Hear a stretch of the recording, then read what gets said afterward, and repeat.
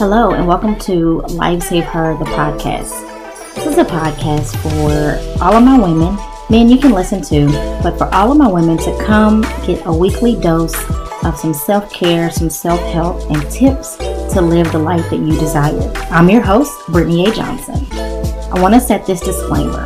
While I am a licensed mental health counselor and I am going to be talking about mental health and life-related topics, this is not a substitute for therapy. This is an addition. This is a bonus. This is that kind of added support so that you have what you need in and outside of session. If you need a therapist, I encourage you to reach out to different therapists in your area, or you may also email me to get a list of therapists that I may recommend. Stay tuned for today's episode.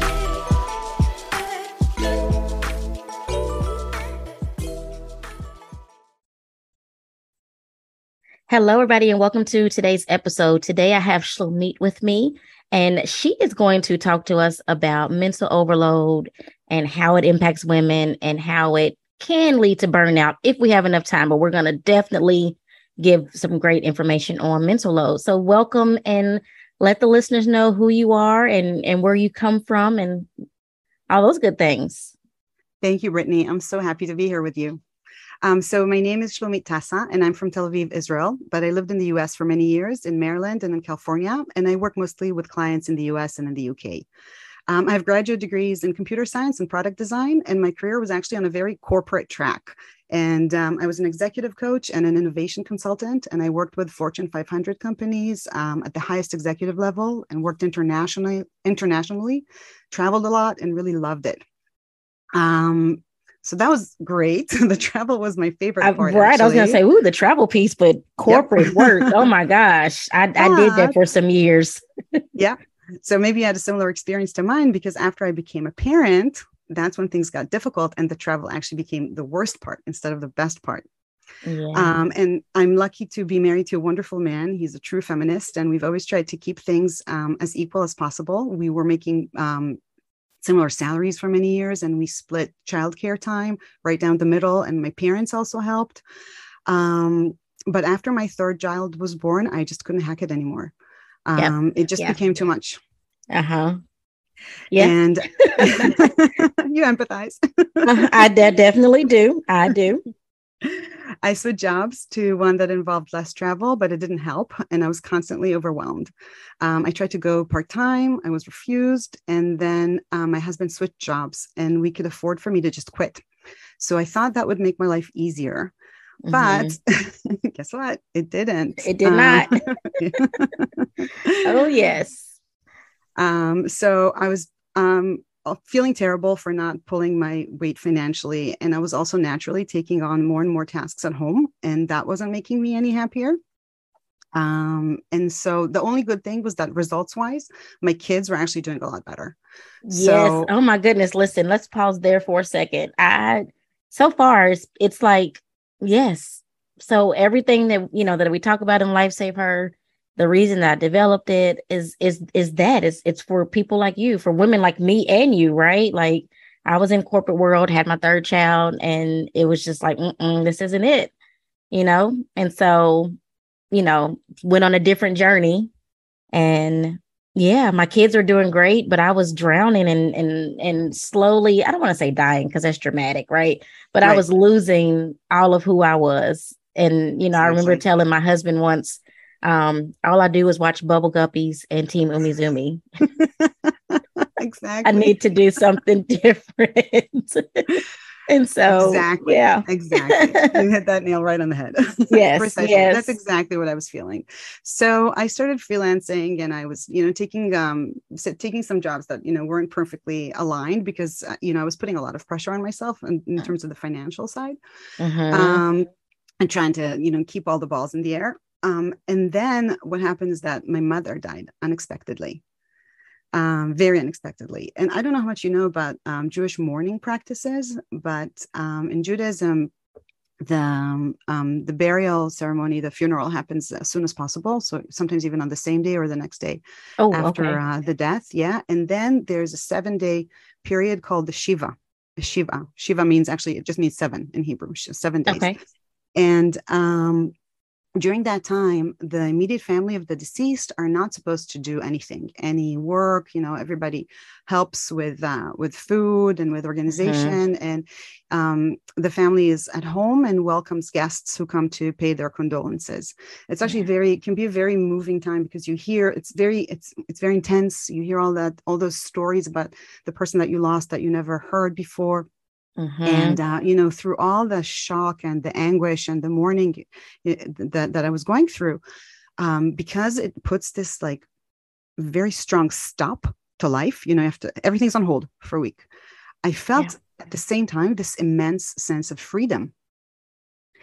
And I didn't have a chance to say goodbye to my mother. And I had almost a feeling that she was telling me through that very strong emotion that I was feeling, capture that, make sure that you are free. Don't let yourself drown in everything that's been surrounding you. And she's also, something that I've always felt sorry about is that my mom, she was big on self-help and self-development, and she always tried so many things, but she still had issues and regrets, and just things that she basically carried with her entire life unresolved to her death. And I almost felt like her message from the grave for me was, don't do that. Take care of yourself, fix all that, live your life as you want to, be free. Oh my goodness. I know that most of the people that are listening, they know me, they've been listening for a while. So they know that this story sounds very familiar. It's similar to mine with my own mother. She died unexpectedly, and I did get to say goodbye, but it was still very fast and it's very unexpected. And it was like the messages after that from her were a lot around live your life. Don't wait. Don't wait. And because, she did that, right? Like she took care of everybody, anybody who needed something, she took care of them, sometimes at the detriment of herself. And so, one of the things that I took from her passing was not to drive myself down, right, without being fulfilled at the same time. And so, yes, I definitely understand. And it's similar in our community that we mourn, and we take about 7 days before we do the burial. So we have that 7-day period in between. It's not always 7, but typically it is. But people are bringing food over to the house, and there's a lot of fellowship. There's a lot of talking. There's a lot of comfort and support. But sometimes after that 7 days, like it gets extremely lonely, because now you are just kind of left to deal with everything, right? All the emotions, everything. So yeah, that's very similar. Yeah. Yes. It's interesting. Jewish mourning practices are very old and very wise. And so there's a gradual return to life. There are certain customs and restrictions that gradually are lifted, but there are certain practices that you do for the first month and the first 3 months and then the first year. So that's very helpful in transitioning slowly back into. So the first year is considered a year of mourning. And that's actually very good, because people know to respect that. They know not to expect of you, 2 weeks after to bounce right back. That is beautiful. And I know that we're talking about mourning, but I could think about how that could be useful for some of us as moms, right? When we first have our babies. That first year, being able to not have all these expectations, but it seems to be the opposite, right? Like you have a baby and you get about a month and then you're expected to juggle everything all over again. Exactly. Yeah. So anyway, I came out of that with a commitment to make a living and live a life that provided the most value and maintained my sense of freedom. And I tried a few things. And in the end, I decided to focus on giving women tools to manage their overwhelm and regain a sense of control and freedom in their own lives, like I've been able to do for myself. And I focus on women, both because I'm the mother of 3 girls, and it's very important to me because I feel it's an uneven playing field. Arianna Huffington talks about burnout culture a lot, and COVID has made the whole concept of burnout culture be more of a household topic. But the thing is that women carry more of that. Women are more likely to burn out. And there are several things that we as women, or anyone, of course, who's burnt out, it's not just women, can do. And first of all, it's a mindset shift. And then there are changes that we need to do within the home, and there are changes that we need to do within the workplace and at our society. And, I'm interested in all of those levels, but of course, first and foremost at helping people make their own changes. And the reason I wanted to talk to you today about mental load is that it is one of the areas where it is really uneven, where it tends to be unfair. So a mental load is also known as cognitive load or worry work, and it's the invisible labor that's involved in managing a household and a family. And it's not the physical task that's involved. A lot of people confuse that. It's not the folding of the laundry or actually doing the dishes. It's the planning and the overseeing of the execution of those tasks and all the other tasks that. Yeah. And, and I like that there's a term for mental load, because typically we just say it's things that women do. It's things that mothers do. And I've talked about it numerous times on my podcast, and especially when I talk about in Overwhelm Her and in those spaces, about how it's kind of the messages that we get passed down generationally, that as women, you're supposed to be the first one up, the last one down. You create you run the house, even though your husband, quote unquote, is the head of the house. You are the neck, and the neck is supposed to do all of the things, think about all of the things. And so I like that there's a term for it now, because it just used to be, this is just what you do. This is what you do as a mom. And then when your kids are grown, then you can do some things for yourself. Right. And so I like that we have a term, and there's starting to be a shift in the way that we are viewing tasks and the way we're viewing about who's responsible for what.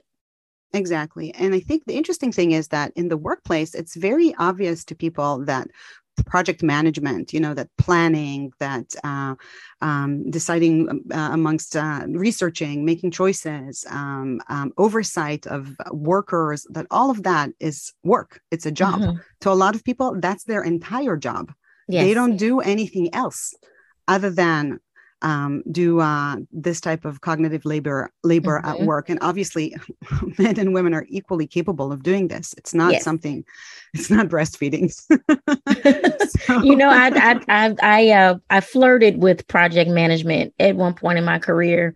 I say flirted because I never took the title, but I did study it and all that. And I have a sister that's the work that she does.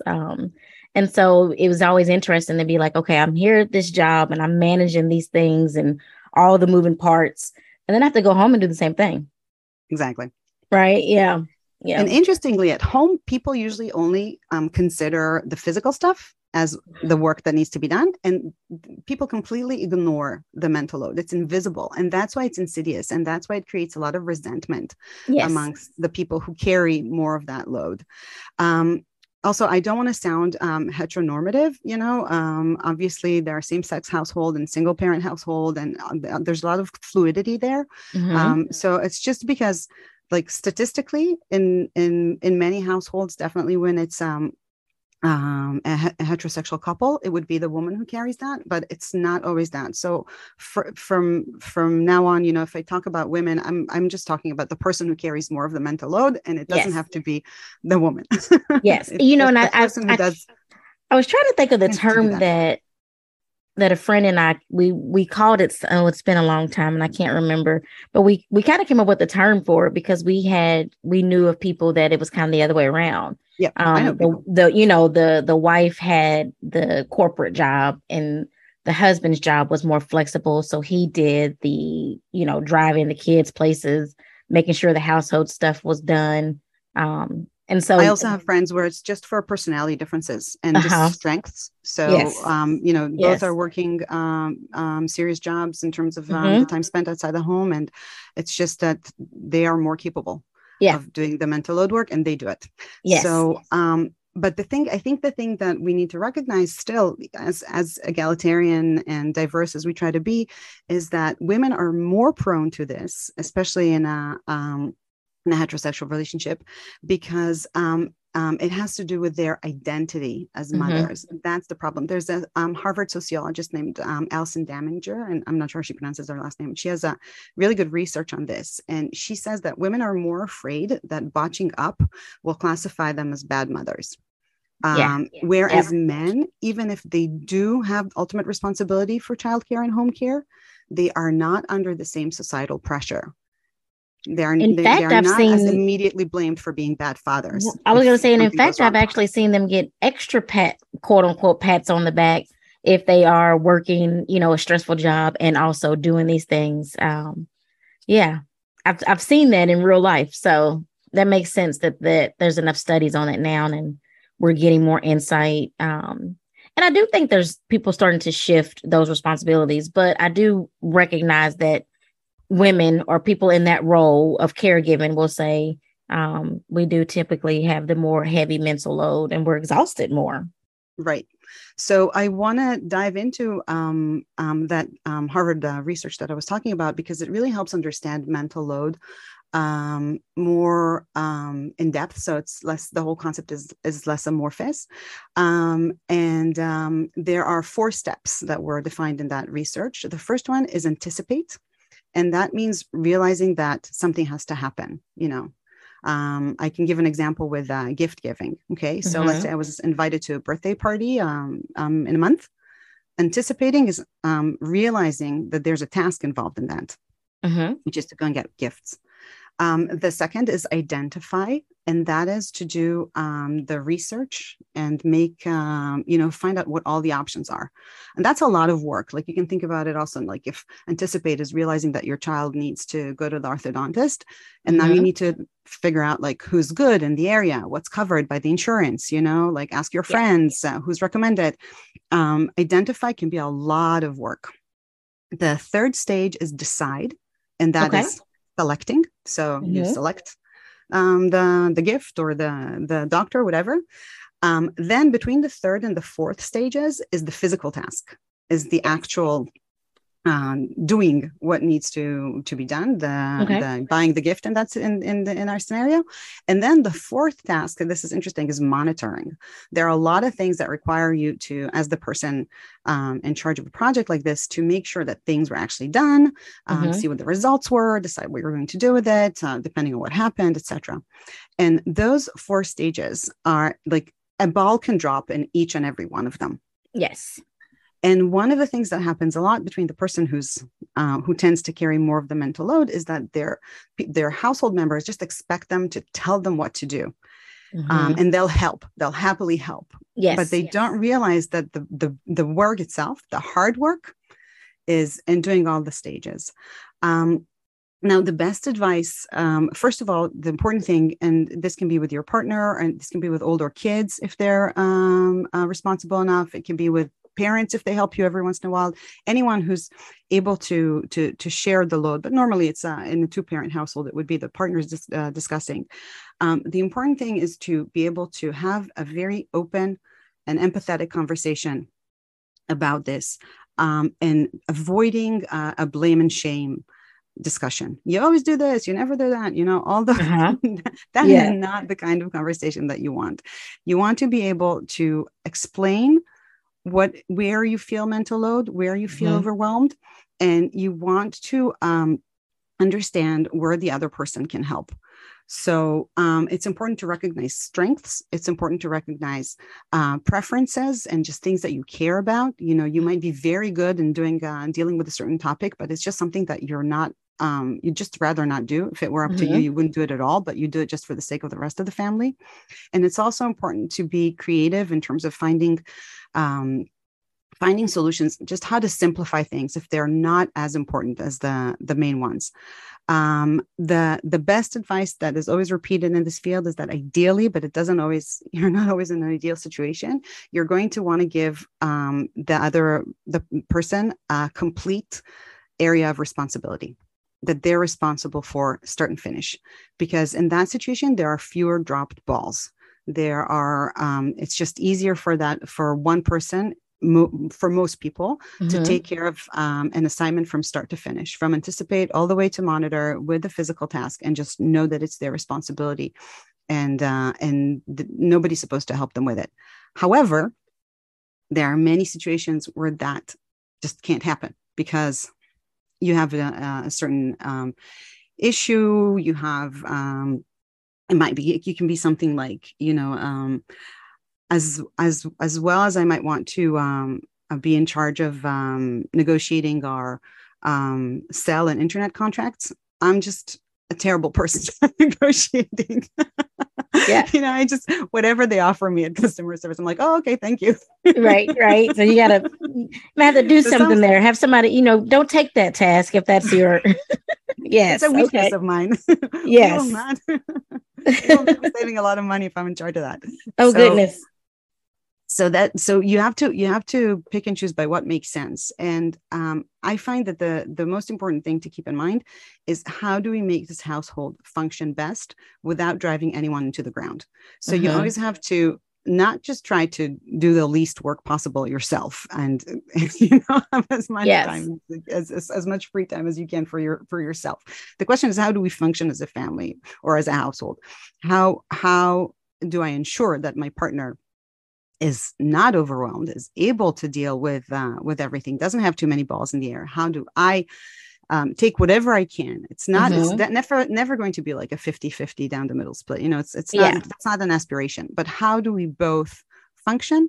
How do we help each other thrive? And how do we not make awful mistakes, like, not buy car insurance? Yes. Okay. So we've got all of the information. We've got all that. I want to know more about how you landed in this space. I know you said, your mom passed and you went through a couple of freelance things. What was a pivotal moment for you that happened where you were like, okay, I've got to focus on this mental load. I've got to do something different.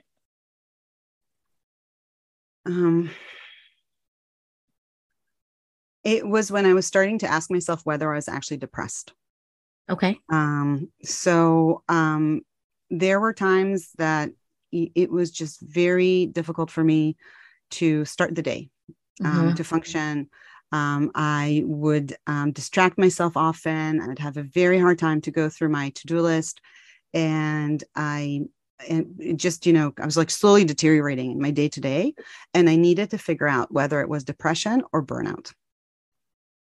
Okay. Yeah, definitely. Because they can look similar. Mm-hmm.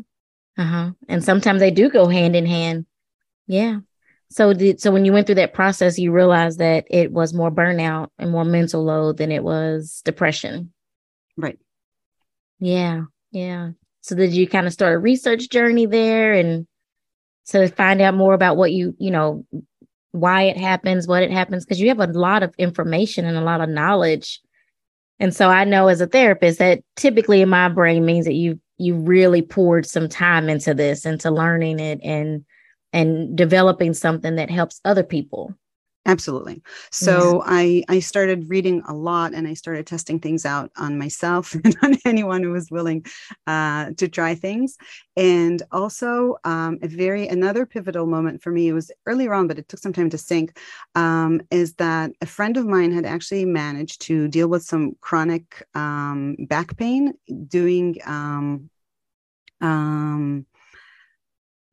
psychological work, essentially. So I went through a similar process, and I just learned the power of understanding core issues and how they show up in your in resentment that you might be feeling, and things that you're not taking care of, in how these things express in you going into cycles that are detrimental to your health and not being able to pull out of them, even though you know that you should. Yes.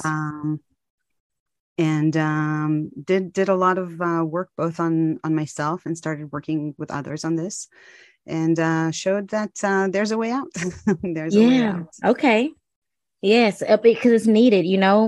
There's a lot of us that are maybe not necessarily in the corporate world, right? But we are working jobs and we are taking care of our families. But this mental load is really starting to kind of take its toll. Yeah, right? And so I've noticed, it starts to impact your health, right? So like your physical health starts to be impacted because you're constantly in this cycle of exhaustion, and there is no break. Some people are like, I'll get to sleep in on Saturday, or I'll sleep in on Sunday.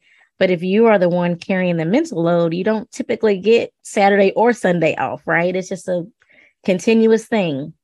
Absolutely. Yeah. And another important thing to do is to really understand what your own values are, and where are you doing something because it's important to you, And where are you doing Mhm. something because it's important to someone else, and you're just internalizing some societal expectation that you actually are not strongly in favor of. Yes. And to all my moms listening, this does not mean that you need to feel guilty for realizing that you might not be the strongest mother, quote unquote, right? It's okay that it might not be your strong suit to do all the errands. It's okay, right? And being able to know that it's okay and reach out for support when and where you can. Absolutely. Absolutely. We have this super mom, superwoman image, Uh-huh. that we all try to live by. And what helped me with that is thinking about my daughters, that I actually don't want them to have that expectation. I want them Yes. to know that life is messy and that you don't have to be perfect, and that it doesn't really matter to me if the living room is a mess, if we're having a blast, playing and laughing and feeling the love. It's just more important to me. Yeah. And they're allowed to choose differently, Yes. but Yes.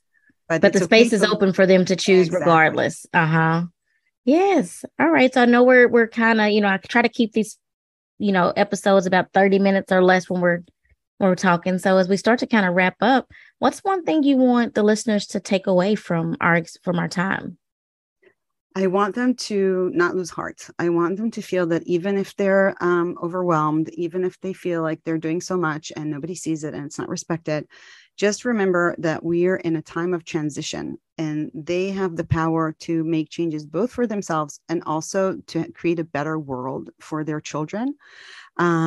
People everywhere are rebelling now against unhealthy work environments. Yes. People are trying to be better parents, people of all genders, and trying to become better role models. Everybody talks more about wanting to spend more time with family, Mm-hmm. understanding the importance of that, and understanding that you can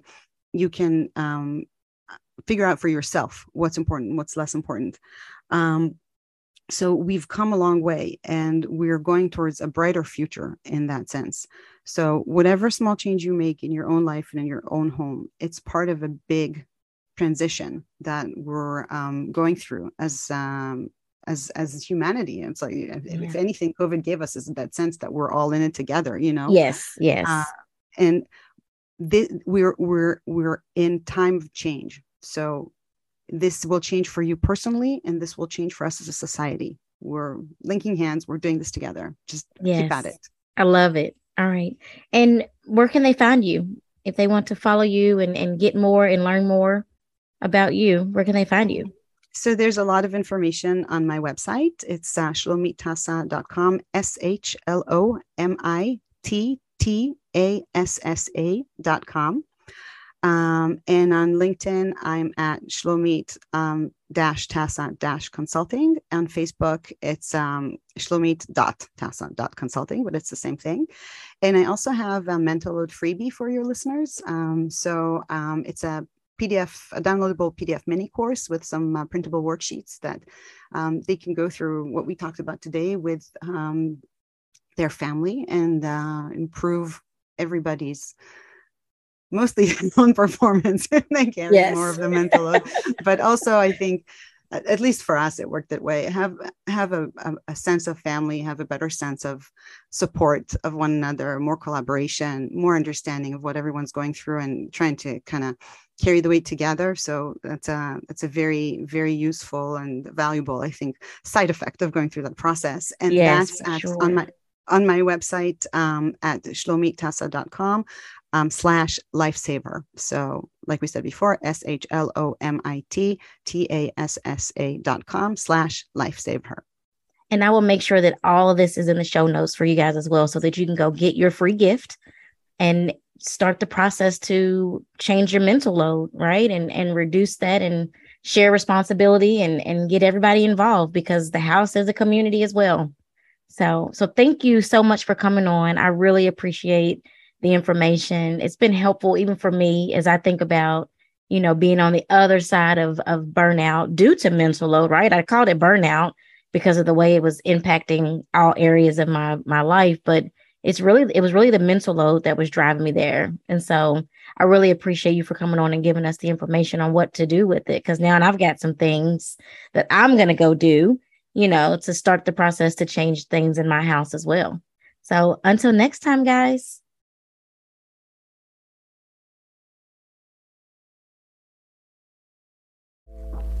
Thank you for listening to today's episode. I hope you found the episode insightful and helpful to you on your journey. As you all know, podcasts are rated by the number of subscribers and the ratings that they receive. So don't forget to hit the subscribe button wherever you're listening to this at, and also leave a rating and a comment. I welcome all comments. Also, make sure you head over to the different social medias: Instagram at Brittany A. Johnson LMHC, Facebook at Brittany A. Johnson, and even on LinkedIn at Brittany A. Johnson LMHC, and follow so you can stay connected to what's going on. Talk to you soon.